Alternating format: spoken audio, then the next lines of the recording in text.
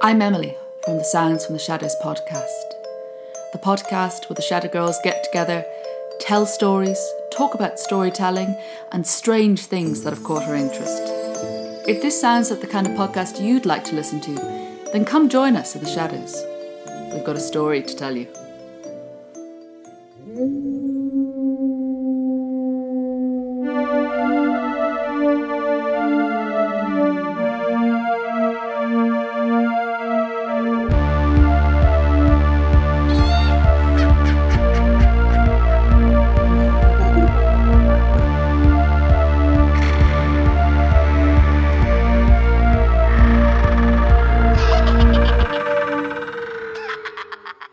Hello, and welcome back to Resting Witch Face, your one-stop haunt for everything. What is our Are you kidding?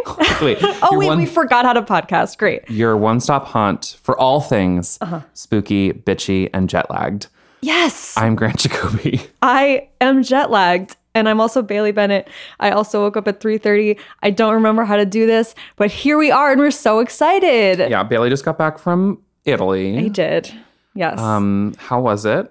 It was truly magical. I was there for my cousin's wedding on the Amalfi Coast, which It's really ugly.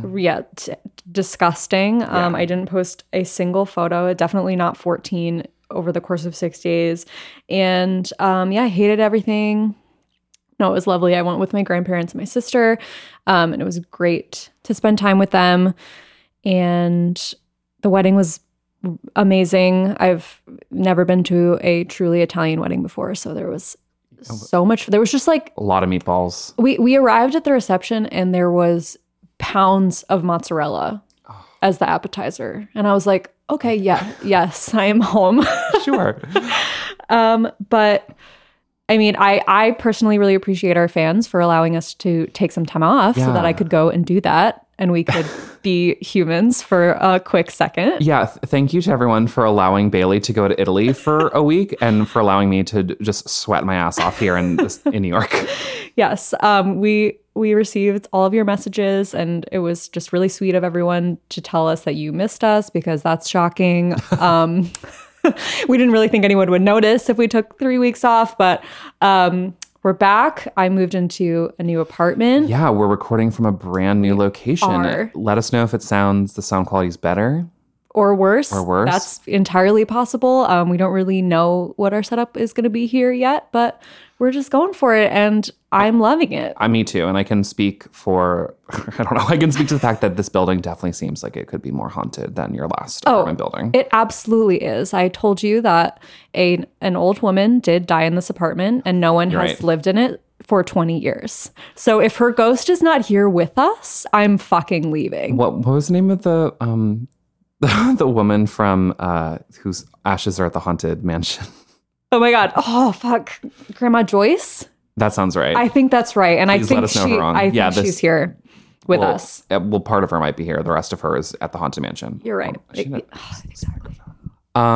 Grant, can you also attest to how many plants you're surrounded by right now? Because I'm 1, 2, 3, 4, 5, 6, 7. Fuck. 8. Oh my God. Yes, I didn't even notice. 2 of them. 9. Oh my God.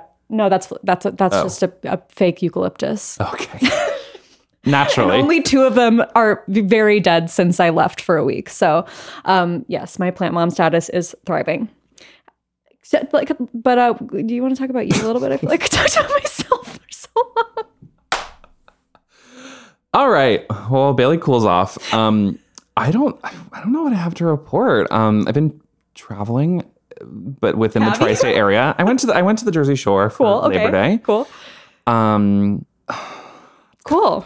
Okay. Still unemployed. Great. Still thriving. Mm-hmm. Today is the first day in recent memory that it has been below 80 degrees. Oh my God. And it had to dip right into the 50s. You guys, we can't even possibly talk about being hot today because it is lovely outside. Of course, we still... I'm still sweating. Yeah, I mean, we still brought up the weather, and I'm sure I'm going to be sweating by the end of this. But this is the content you subscribe for, so yes. Thank you. Thank you so much. I feel like your plants are thriving. We're thriving. Timothy Chalamet is thriving over at the Toronto International Film Festival. Is truly living his best life. I thought he was living his best life last year, Mm-hmm. but now he's like, I see that Oscar and I can grasp it.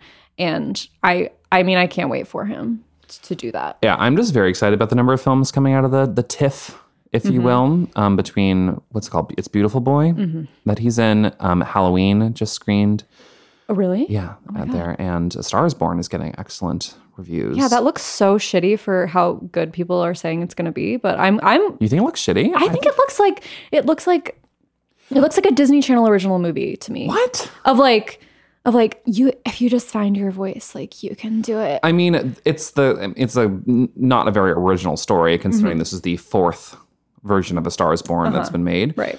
Like I don't think it's like one of those things where like the plot is overwhelmingly original, but I've heard that Miss Stephanie Germanotta is pretty fantastic. I'm I'm absolutely here for it. I'm more than willing to give her the benefit of the doubt. And give that film the benefit of the doubt. I'm sorry, go ahead. No, I was going to say I saw Dear Evan Hansen the other day. That's something new. Was it good? It was very good. We're really all over the place. Yeah, I mean, we're just easing back into it. We're easing back It's into been it. a few weeks. Yeah. We haven't seen each other since last time we recorded. We have not. And that's, did I tell you, whenever I see our friends now, they're always like, how's Grant? Yeah, I get I'm that. like, my boyfriend Grant. Yeah, he's doing well. We see each other on a weekly basis. So yeah, we're pretty caught up. No, I get the exact same. And I wouldn't have it any other way, BB. Oh, of course. And I mean, except when people are like, how's like Bailey's new job? I'm like, I don't know, she likes it. I don't know My what it is. job's honestly great. That's good. Yeah, I love it. So, I hear you have something to share, right? Something. oh yeah, I do have something to share, and it's actually not a very fun thing to share, but there's a lot of things about this good. podcast that aren't that fun. But yeah, now that we've rambled on, I guess it's kind of a hey that scared the shit out of me, but it's also kind of just like something I wanted to read. And because we took 3 weeks off, I feel like there's going to be a few things that we talk about today that maybe their time has passed a little bit, but like what else whatever. is new? But also, you might be listening to this in 2019 because or 2045. Yeah. Because we are the future. We are. Great. But all jokes aside, I want to really good jokes aside. Yeah, we're killing it. I wanted to bring up Molly Tibbetts, who was murdered just a few weeks ago, or she disappeared on July 18th of 2018, but was found at the end of August, and her murderer was caught as well, I believe. But she was a University of Iowa college student who was basically kidnapped and murdered while on a jog in her hometown, which is, you know, one of my worst nightmares and just a horrible, horrible thing. And I read this thread recently by a woman named Alana Vagianos. I'm sorry, I don't know how to pronounce that. And I'm sorry, it sounds a little bit like vagina, but she has some very important words. She's actually a women's reporter at HuffPost, and she posted this thread on Twitter. What is a woman's reporter? Just like, I think she like reports on women's She writes issues? about like gender and like women's issues Gotcha. and social justice and things like that. But she posted this thread, and it starts off with a photo of a beach in Los Angeles, and it says, "This is the last place I ran alone and carefree," a thread on Molly Tibbetts and running alone as a woman. And I just wanted to read it out because I thought it was terrifying and enlightening. Yeah. So she says, "I didn't always love running. It wasn't until I got to college that I realized just how helpful it was for my mental health. When I got depressed, instead of smoking a cigarette, I would run, or most of the time. I put my headphones in, spandex shorts and t-shirt on, and I would run circles in a small neighborhood off campus. It was the best form of self-care I knew at the time. During my last year at school, I was napping on a Wednesday afternoon, as college kids do, when a man attempted to break into my first floor bedroom window and climb into bed with me. Ew. The police later asked if I was a runner and if I ran the same route. Of course I did. I'm a creature of habit.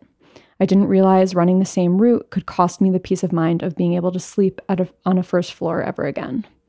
I graduated and moved to LA, and that city just made my depression so much fucking worse. So I ran a lot, like a shit ton. I ran every single day, sometimes twice a day. I lived near the UCLA campus, so most of the people around me were students. Aside from a few cat calls, I ran for months uninterrupted.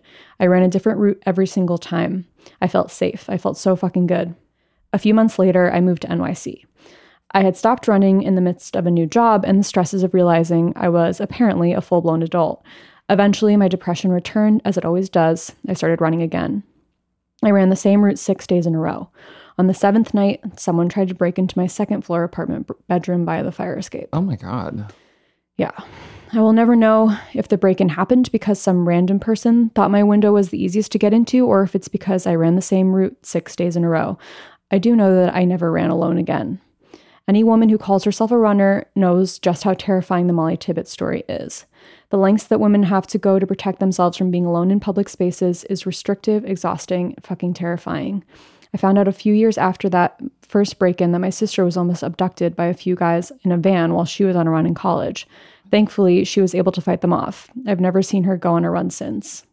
Yesterday, my friend told me her mom stopped running after dark and bought an elliptical machine after her best friend was kidnapped and murdered while she was on a run.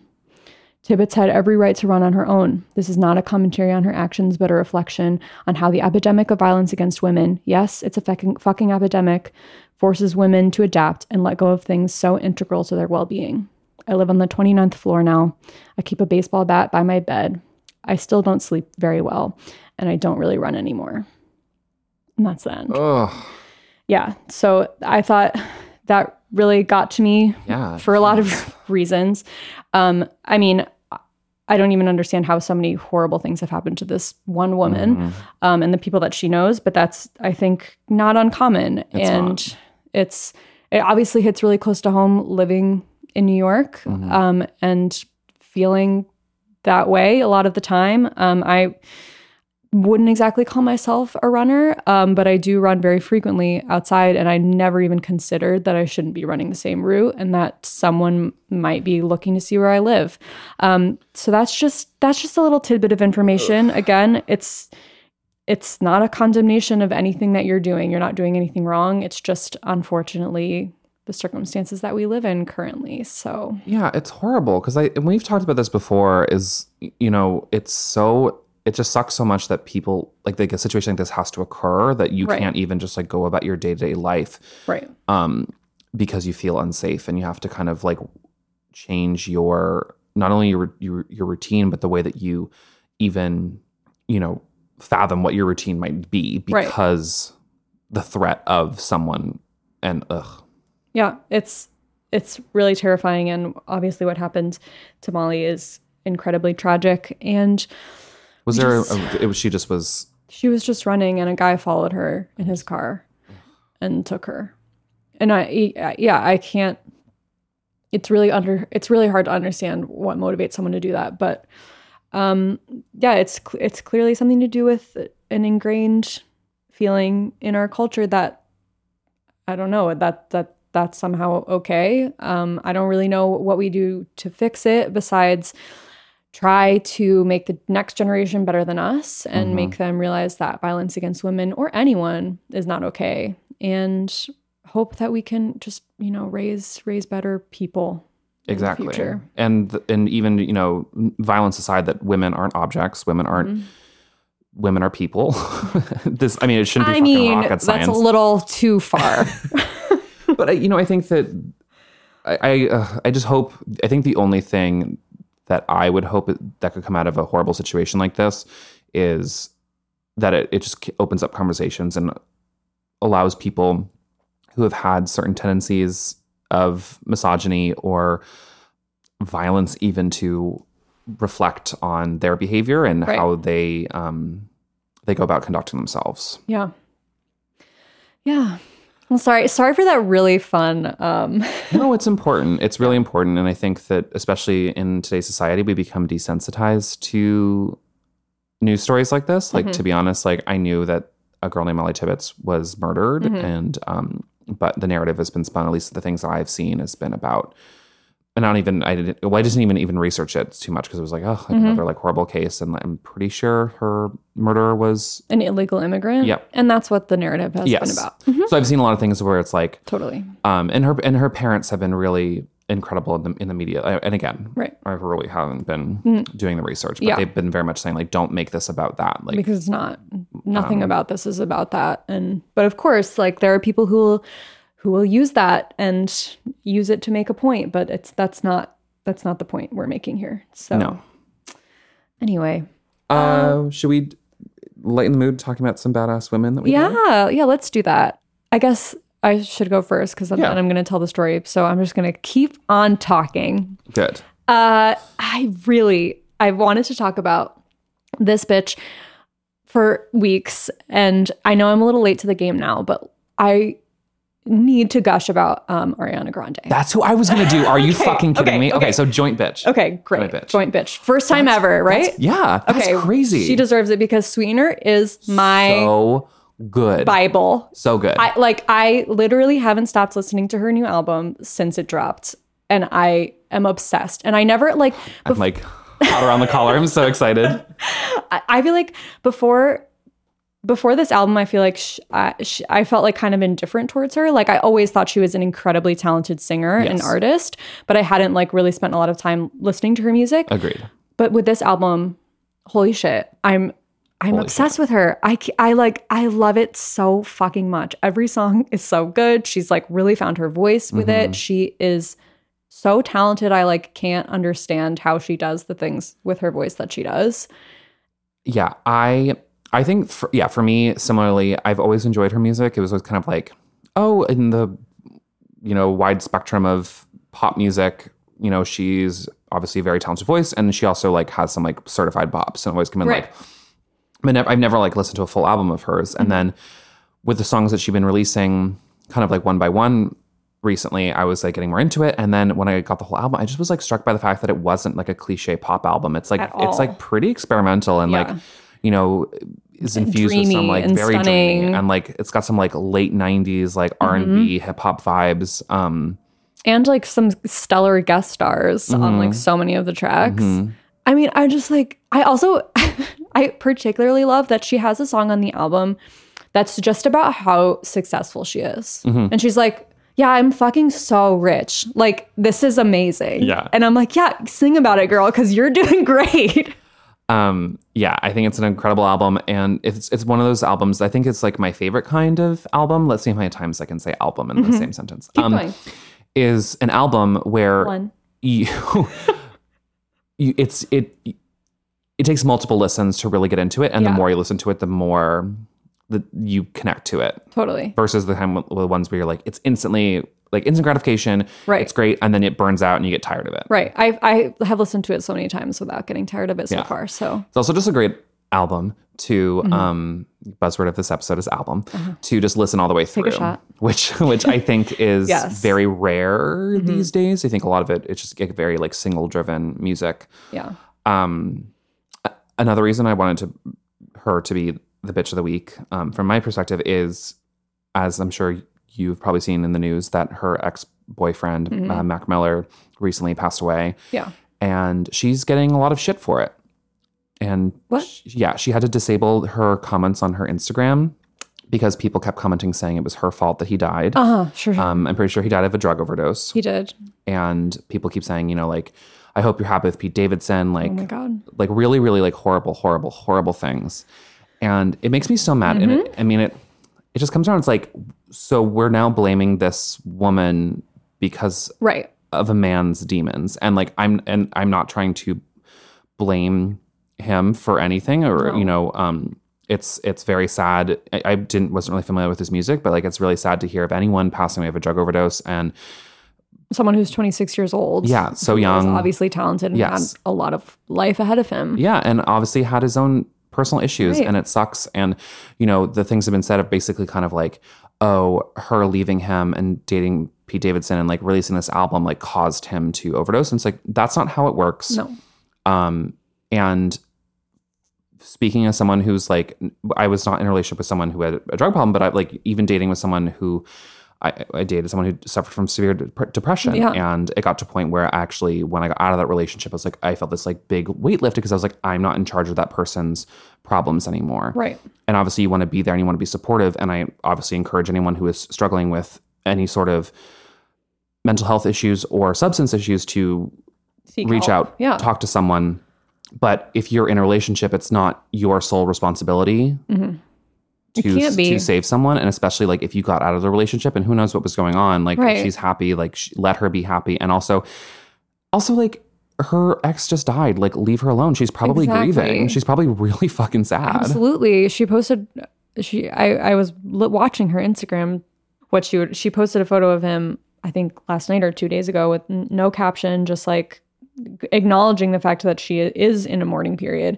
And I think a lot of people mistakenly think that because of social media now and because celebrities are always posting things and you're watching their stories and you feel really connected to them through Instagram and through other mediums, that you somehow know their life and you know them and you know how they should react to things and you know about their relationships and their past. And we don't know her and we didn't know him and we didn't know what happened in their relationship. And we obviously don't know why they broke up, but it doesn't fucking matter and it doesn't have anything to do with this horrible tragedy. So nope.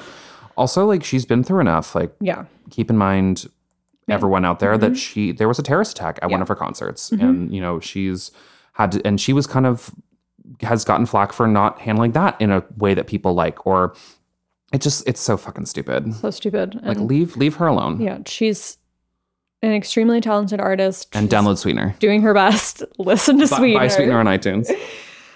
Okay. This is just like everything. We just had so much to get out and we're just vomiting it right into this microphone for you. So you're telling the story this week. Yeah, I'm going to tell a story this week. I'm very excited. I don't know what it is. Barely remember how to do this. Well, so keeping with the theme of my Italy trip, I decided I wanted to do something related to the history of that country. I'm pretty sure you haven't heard of this, but I'm going to tell you about a woman named Beatrice Cenci. And yes, I'm going to try to pronounce things well in Italian throughout this because it's the only language I know a little bit of. And it's going to be like, you know, when people are like, Barcelona, it's going to be like that. So when Giada pronounces any cheese, okay, it's going to be just like that. Thank God. So, Grant, I'm going to take you back to Rome. La città eterna. That was so bad. I'm vomiting. In the late 16th century. Okay. So that's the 1500s, yes? It is. It is the 1500s, Grant. Great job. This was a time when Renaissance art was giving way to a new style of Baroque art. When Shakespeare would have been at the height of his writing career, visiting Italy for inspiration. Villas were popping up all over Veneto. And Galileo was just coming of age in Pisa. In this age of literature and art, however, we of course find corruption, lurid secrets, and even murder. Of course. So I got a lot of this information from a really fantastic article by Charles Nicholl, like this was so extensive, called Screaming in the Castle, the case of Beatrice Cenci, and also Wikipedia and also Atlas Obscura and a lot of other stuff. This is an old story, and I will preface it in saying there's a lot of information out there and there are a lot of contradictory things. Okay. Small details mostly that are contradictory, but it's one of those stories that's been around for so long and has evolved a lot and has become quite a legend, which you'll kind of see why more at the end. But I think I pieced together a relatively good representation of what happened, but just as a little preface for that. So our story centers around Beatrice Cenci, the daughter of Ersilia Santa Croce and Count Francesco Cenci. Beatrice was born in 1577 and lived in a large palazzo, which is kind of a large aristocratic home of the time, which was called Palazzo Cenci. I'm having a stroke. Keep all this in. Which was called Palazzo Cenci, in Regola at the edge of the Jewish ghetto with her family in Rome. Her father was a wealthy heir with a bad reputation, but more on that later. When Beatrice was 7, her mother, Ercilia, died in June of 1584, leaving her to live with her father, Francesco. For a time after her death, Beatrice and her older sister, Antonina, were sent to live in a small monastery for Franciscan tertiary nuns in the Colonna district of Rome because, like, Daddy was really great. And you're going to see just how great he was. Francesco was known to be cruel, hot-tempered, selfish, and violent, and everyone in Rome basically knew that this was the case. However, he was very wealthy. He was quite powerful in some ways, just because that's how things worked in those days. He was constantly buying or talking his way out of trouble, and although he was held accountable for a few crimes, his status always allowed him to get away with much more than the average person. He's said to have starved his servants until he was ordered by the papal courts to feed them. Cool. After his first wife died and he remarried a woman named Lucretia Petroni, he was known to have cheated on Lucretia with a mistress and even allegedly beat her until she performed sexual acts for him against her will, which eventually led to a conviction of unnatural vice, but likely didn't really receive much punishment for that. There's also evidence that he beat his first wife before her death as well. Allegedly, he also even confessed to molesting young boys during 3 separate court cases, but always walked away with a fine or a few months in jail. Oh, this dude is all over the place. He is poking his poker in a lot of fires. Is that a saying? I think I said it now. I think I said it exactly right. Okay. God. So, like, yeah, he's a really great guy. He lived in the Palazzo Cenci with Beatrice, which is also, her name is probably pronounced Beatrice, but I'm not going to do that. Yeah, let's not. Okay. His wife, Lucrezia, his son, Giacomo, and Bernardo, his youngest son from his second marriage. Do you want me to pronounce those again for you? Did you get them all? I got them all. Okay, great. However, Francesco was so terrible that his children tried desperately to get away from him any way that they could. So his son Giacomo eventually left and disowned his father, while his... Can you disown him? Yeah, I don't know. You know. No. Yeah, Dad, we're done. Yeah, I'm getting a new dad. His daughter, Antonina, actually petitioned the Pope to ask for permission to either marry someone without her father's consent or to join a convent to escape him. So girl was like, I would really rather be a nun for the rest of my life than like hang out with my dad in a palace. So you know that shit was fucked up. It's a little fucked up. Luckily, the Pope did consent to her marriage, and she moved out, leaving the father with a large dowry to fulfill for her, which he was pretty pissed about.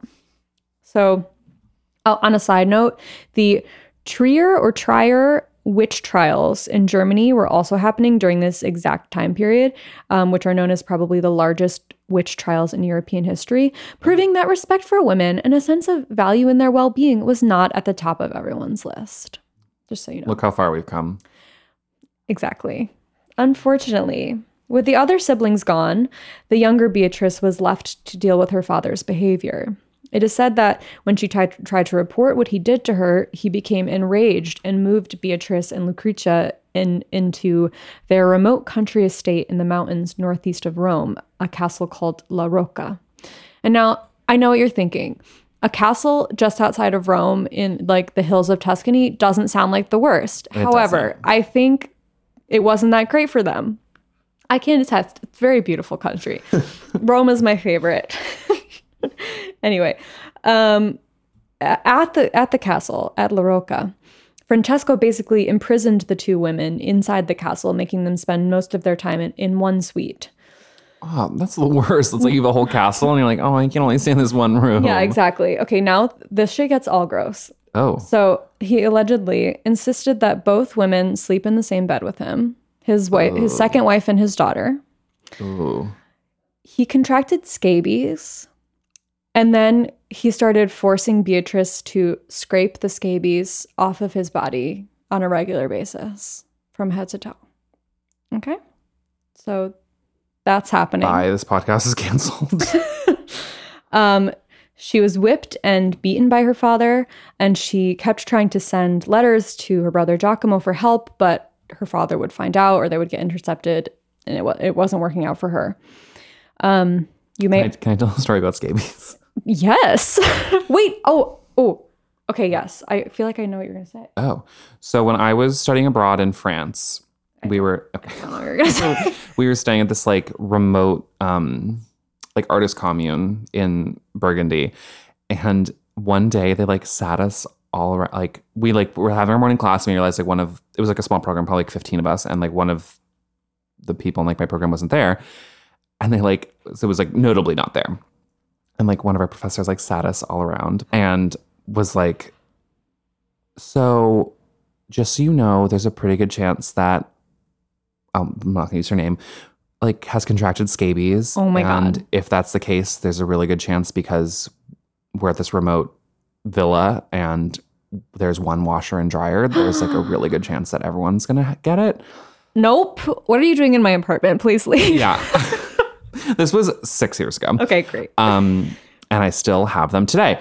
No, but then it was like all for nothing, and she ended up just like having like some sort of like rash on her vagina. Oh my God. Because like she like from like the detergent or something, whatever it was like a total false alarm. But like getting like sat in a circle like by one of your professors, like, and being like, so just so you know, you might all get scabies that's my new worst nightmare. Yeah, I like know, blocked that out. Yeah, that's fucking horrible. I think maybe someone from my high school had it, because I thought you were gonna talk about someone from college, but I think I'm just remembering things wrong. Oh, when the clap was going around? Oh, that was happening.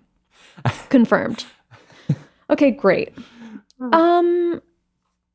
Back to the story. Okay, so Scabies. Actually, this is kind of bad. It's very bad. So you may suspect, that Francesco's abuse of Beatrice did not stop there. Yeah, I was going to say. And indeed, there were many rumors and even witness testimony that Francesco was also sexually abusive towards Beatrice. Like, why? Dude was fucking bored and horrible. I don't know. A former servant of the family named Caledonia Lorenzina offers the closest thing we have to proof of the situation. She said that a few days before Christmas in 1597, she was in bed at the third hour of the night when Lucrezia came in, having been sent out of her own bedroom by her husband. A few minutes later, Caledonia says, I heard a voice, which seemed to be that of Beatrice, saying, I do not want to be burned. I heard nothing else afterwards. The following morning, I asked Signora Beatrice what had ailed her when she uttered those words. She told me that her father had come into her bed, and she had told him she did not wish him to sleep there. Like, just literally so disgusting and disturbing, clearly. But things are about to take a turn. For the better? You decide. Okay. Sometime after 7 o'clock on the morning of September 9th, 1598, a woman named Plautilla Calvetti was, quote, combing flax in her home, as one does. What does that at 7 a.m.? Whatever. Bitch, I don't know. I don't actually care. Okay. So she heard a commotion outside, which she described as shouted words that I could not understand. She hurried out into the street, and someone she knew called to her saying, Plautilla, they are screaming in the castle. Plautilla? Girl. How do you spell that? Plautilla. I could be pronouncing it. No, that's probably wrong. Right. Plautilla, like a tortilla? Ooh. Well, this is Italy. Cool. The castle in question was La Rocca, where the Count, now 52 years old, was living with his wife and daughter. The castle sat on a hill above the town, and Plautilla knew the castle better than most, as her husband, Olimpio, was the castle manager there. Like, what a resume point, huh? Yeah. Plautilla also worked at the castle as a housekeeper. So she ran straight away up the steep track to one of the windows, and she actually saw Beatrice in one of the windows, and she called to her, but she didn't answer. She was clearly distraught, but, quote, strangely silent, unlike her stepmother, Lucrezia, who could be heard screaming inside of the castle. A few men came hurrying by, and as they passed Plautilla, they told her that Count Cenci was dead. His body was lying in a patch of scrub below the castle rock, and it appeared he had fallen from the wooden balcony that ran around the upper story of the castle. There was a drop of about 42 feet from the balcony, and part of the balcony seemed to have collapsed. There was splintered wood and a hole in the floor, although it looked somewhat small for the Count to have actually fallen through it. 3 or 4 of the men climbed down the wilderness wall and confirmed that Cenci was dead, but the body was already cold to the touch, suggesting that his death had occurred some hours before. A crowd of villagers gathered around to see the body. His face and hair were matted with blood, and his wounds were very extensive, with onlookers saying they could barely stand to look at him. It was during the washing of the body at the castle pool that questions started. Wait, what? They took him to the castle pool to wash his go body for a little dip. because that's what you do at a crime scene. Questions started to arise surrounding the circumstances of his death. As they rinsed the blood off of his body and his face, they found that he had 3 wounds on the side of his head. 2 were on his right temple, with the larger one being a, quote, finger long, and the deepest and ugliest wound was near his right eye. The priests who witnessed the washing of the body all claimed to have recognized instantly that his wounds had not been made by a fall from a balcony, but by a violent blow with a sharp instrument. They thought he had been, quote, they thought that the wounds had, quote, been made with a cutting tool like a hatchet or with a, quote, pointed iron. One of the priests also noted that there was a deep bruise on the Count's arm above his left wrist. The death was quickly ruled a murder rather than an accident. What do you think is going to happen? They just let it be because he was a horrible, horrible person, and who cares who killed him? Oh, wouldn't that be nice?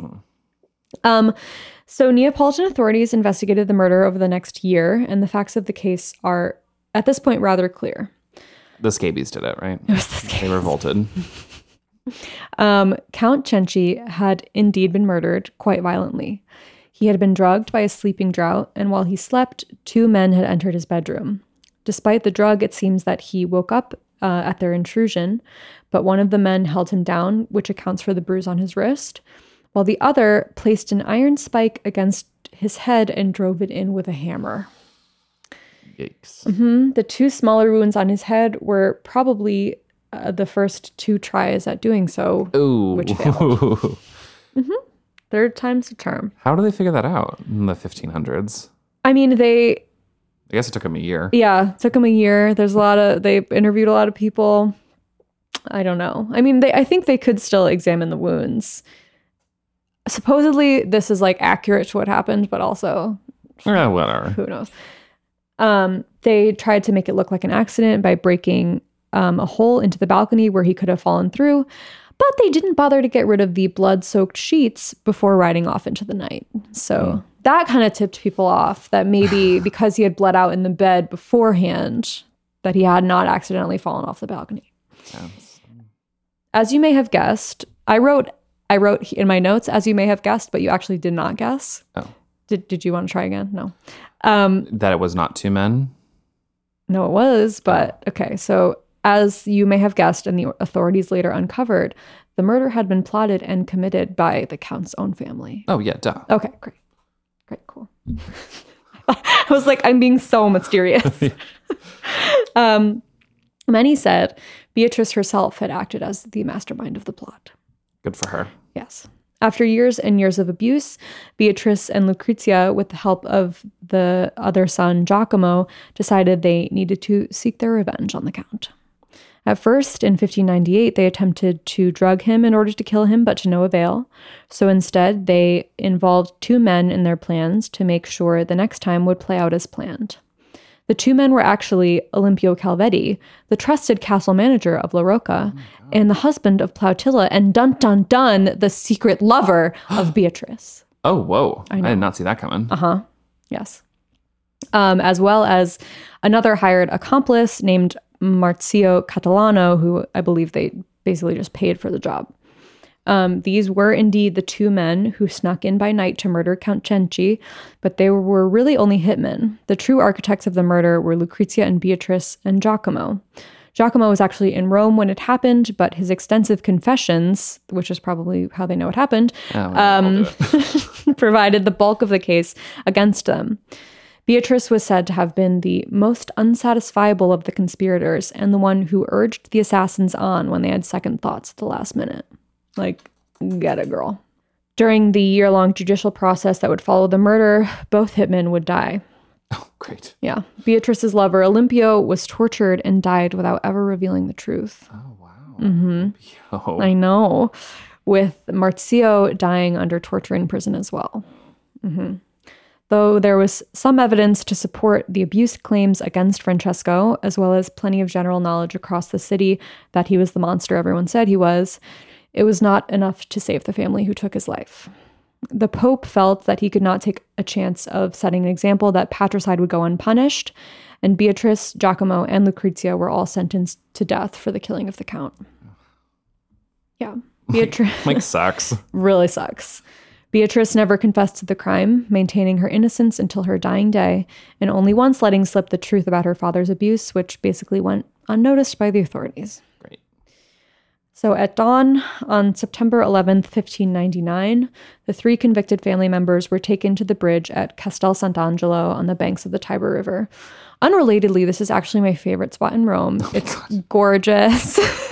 It's just like great place for an execution. It's just like a truly stunning like river, and there's like it's like majorly featured in Angels and Demons, I think. Oh. Yeah. So anyway, Like the Lizzie McGuire movie? I don't think it's in that one actually, but I love it there. However, on this day it was not a great omen for them. So they're all being taken there to their death. In the cart on the way, Giacomo was subject to continual torture. When they arrived, because like, why not? In this time, it was customary for the punishment for men to be much worse because these were even a convicted murderess. They wouldn't do these things to a woman. So they're torturing him all along the way. When they arrive, they bash his head in with a mallet. Oh, God. And then he's drawn and quartered in front of the whole town and the rest of the family. Like, I just want you to imagine for 1 second. You're watching your brother be drawn and quartered in front of you, knowing you will die within the next 10 minutes. In the next 10 minutes. I mean, like, we're fans of true crime and horrible shit on this podcast, as all of you who are listening. But, like, the concept of, like, the whole town coming to watch is, like, a very strange phenomenon to me. I mean, I would never want to be close to anything of the sort. Like, it's just, this was how it was, though. Yeah. And it's supposedly some sources that I found said that the townspeople were pretty distraught and upset over the whole situation and thought that the family should not have been punished or at least sentenced to death for killing him because they knew what this man was like. Yeah. Man. So Lucrezia was then beheaded on the block with a small axe, though she fainted before the deed was done, which is like kind of nice. Like mid beheading? She got to the block and was she fainted and then they killed her, which is like, at least she wasn't awake for it. Beatrice was last. She died calmly and cleanly on the block. She was 22. Oh my God. Only the youngest, Bernardo, who was 12 at the time, was spared, also having nothing to do with the murder whatsoever. However, he was forced to watch the executions of all of his family members before returning to prison and having all of his belongings confiscated by the Pope's family. He was then to become a galley slave for the rest of his life, but he was actually released a year later to live whatever life you can live after something like that happens to you. So probably thrived. Yeah, this is the story of Michelangelo. Beatrice was buried in the Church of San Pietro in Montorio. In an interesting twist, in 1879, an archivist named Dr. Antonio Bertoletti seemed to come across an interesting discovery in examining Beatrice's will. In her first will, Beatrice left a large sum of money, about 20,000 scudi, which I don't know what that is, but I think it is a lot, to charitable and religious causes. She made particular provisions for the, quote, dowries of poor girls in marriage, which, like, girl, tell me about it. However, Bertoletti was particularly interested by one item in the will, which alluded to a secret trust made with her friend Caterina. It read, I bequeath to Madonna Caterina de Santis, widow, 300 scudi in money to be placed at interest, and the interest to be given in alms according to the instructions I have given her. If the said Madonna Caterina should die, this legacy is to be transferred to others on condition that they use it for the same purpose, according to my intention, as long as the person to whom these alms are to be given remains alive. So basically, Beatrice had, some kind of secret with this woman that wasn't entirely revealed in the will, but she would later add to the will and she increased the sum to 1,000 scudi. I don't know what the fuck that is. And she specified the purpose of the money would be in the support of a certain poor boy. And it cannot be proven, but many think it likely that this poor boy was actually her secret son that she had out of wedlock with her lover Olympio. Oh, wow. And that she was taking provisions to care for him after her inevitable death. A secret pregnancy would also obviously have given the Count even more reason to be enraged and lock her away in the castle and given her more motive to take her revenge against him. So that's possible, but we don't know. Since her death, Beatrice has become a symbol of resistance against the arrogance, greed, and cruelty of the aristocracy in Rome and all across Italy. Obviously, her story is very tragic, but her legend continues to grow strong, and it has been reimagined in countless ways in plays, novels, and films, each one growing more exaggerated than the last. In reality, she was a young girl suffering at the hands of her own father, who simply couldn't take it anymore. And while the cold-blooded nature of the murder is hard to ignore, her motive seems pretty wholly justified and her revenge well-placed. Her name and her likeness can still be seen all over Rome, and her story is still one for badass bitches everywhere. It is now said that every year on the anniversary of her death, her ghost returns to the bridge where she was executed. Many people claim to have seen her at the castle or walking across the bridge, always carrying her severed head in her hands. Oh, I mean, where else are you going to carry it? I mean, she wasn't killed with, she didn't have a bag, And that's the story of Beatrice Cenci. Beatrice Cenci. Sucks. It really sucks. Yeah. I mean, pretty... But she is... Not that I'm advocating murder, but I mean... If you're going to do it, yeah. I guess, when it's your father is, abusing and raping you. It's pretty fucking bad. But yeah, she is, her story is just, a huge, huge legend in Rome. And I kind of love her, so... Yeah. P badass. P badass. Molto badissimo. I'm sure there's a lot of good Italian ghost stories. I'm sure. This one was, look, guys, this was a last minute plane research story. I love it. I loved it. Okay, good. I basically, I think I searched Ghosts of Rome and she was the first one. And I was like, perfect. Yep, we're doing that. So I'm running on 2 hours of sleep. Let's do this. You're killing it. Thank you. Do you want to complain then? I guess. I was just, do you have anything else to reflect on that story? It's pretty. Well, I guess it fucking sucked to live in the 16th century. Yeah, it doesn't sound amazing. Mm-hmm. I mean, the castle sounds nice. I could live in a castle. Sure. Mm-hmm. Sure. I'll complain. Not to loop it back around to weather. Please do. But so the other day in New York, it was well into the 90s, and I'm actually not going to complain about how much I hate it because. Oh, do you sweat a lot? I never noticed. Only when I'm awake, and sometimes when I'm asleep. I'm sorry, I'm just taking a refreshing sip of lemon lime seltzer.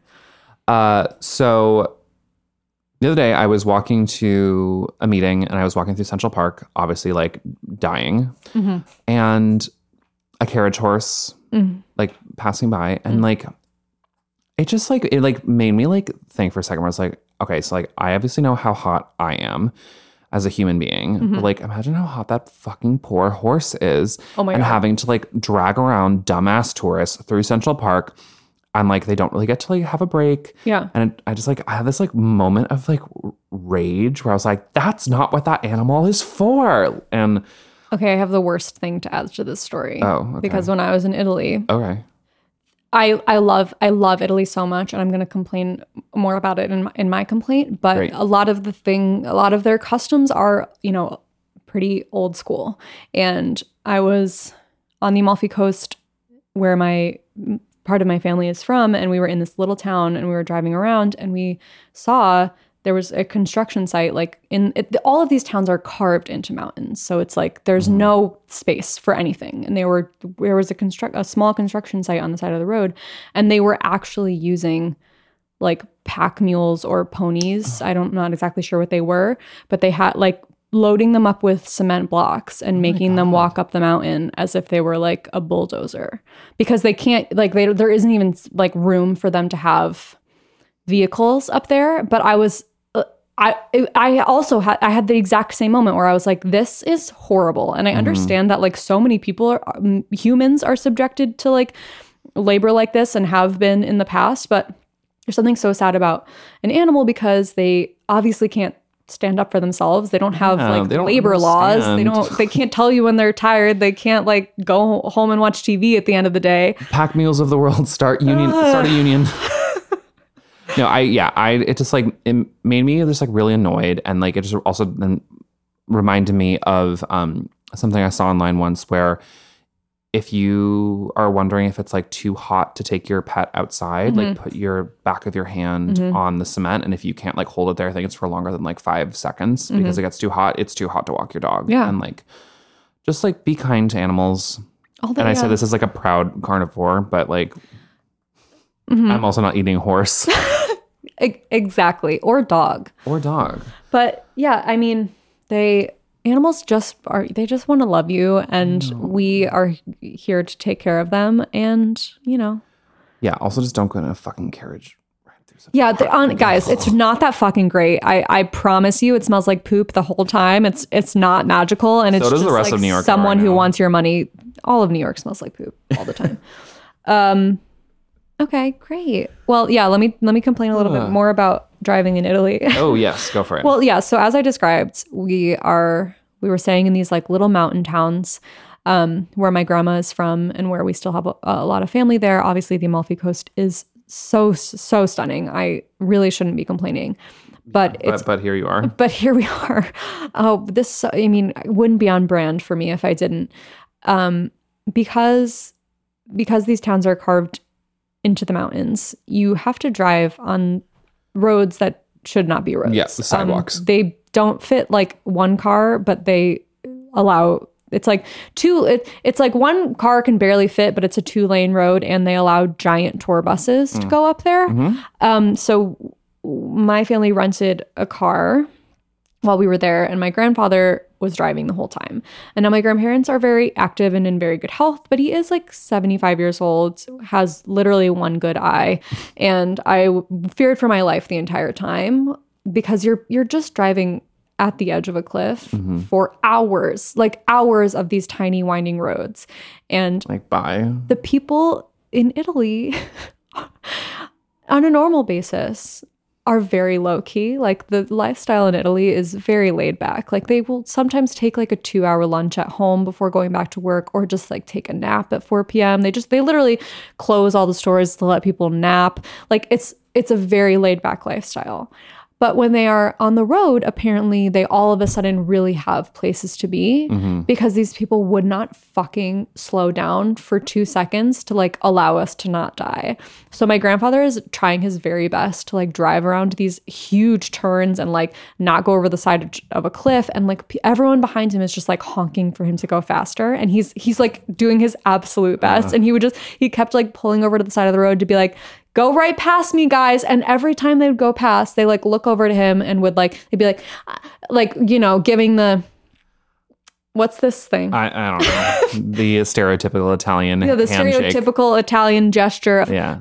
But he did his best, and Well, I'm glad you we didn't took our die. time. Yeah, we survived it, and I would have hated that. I would have been like, You would have hated if I died.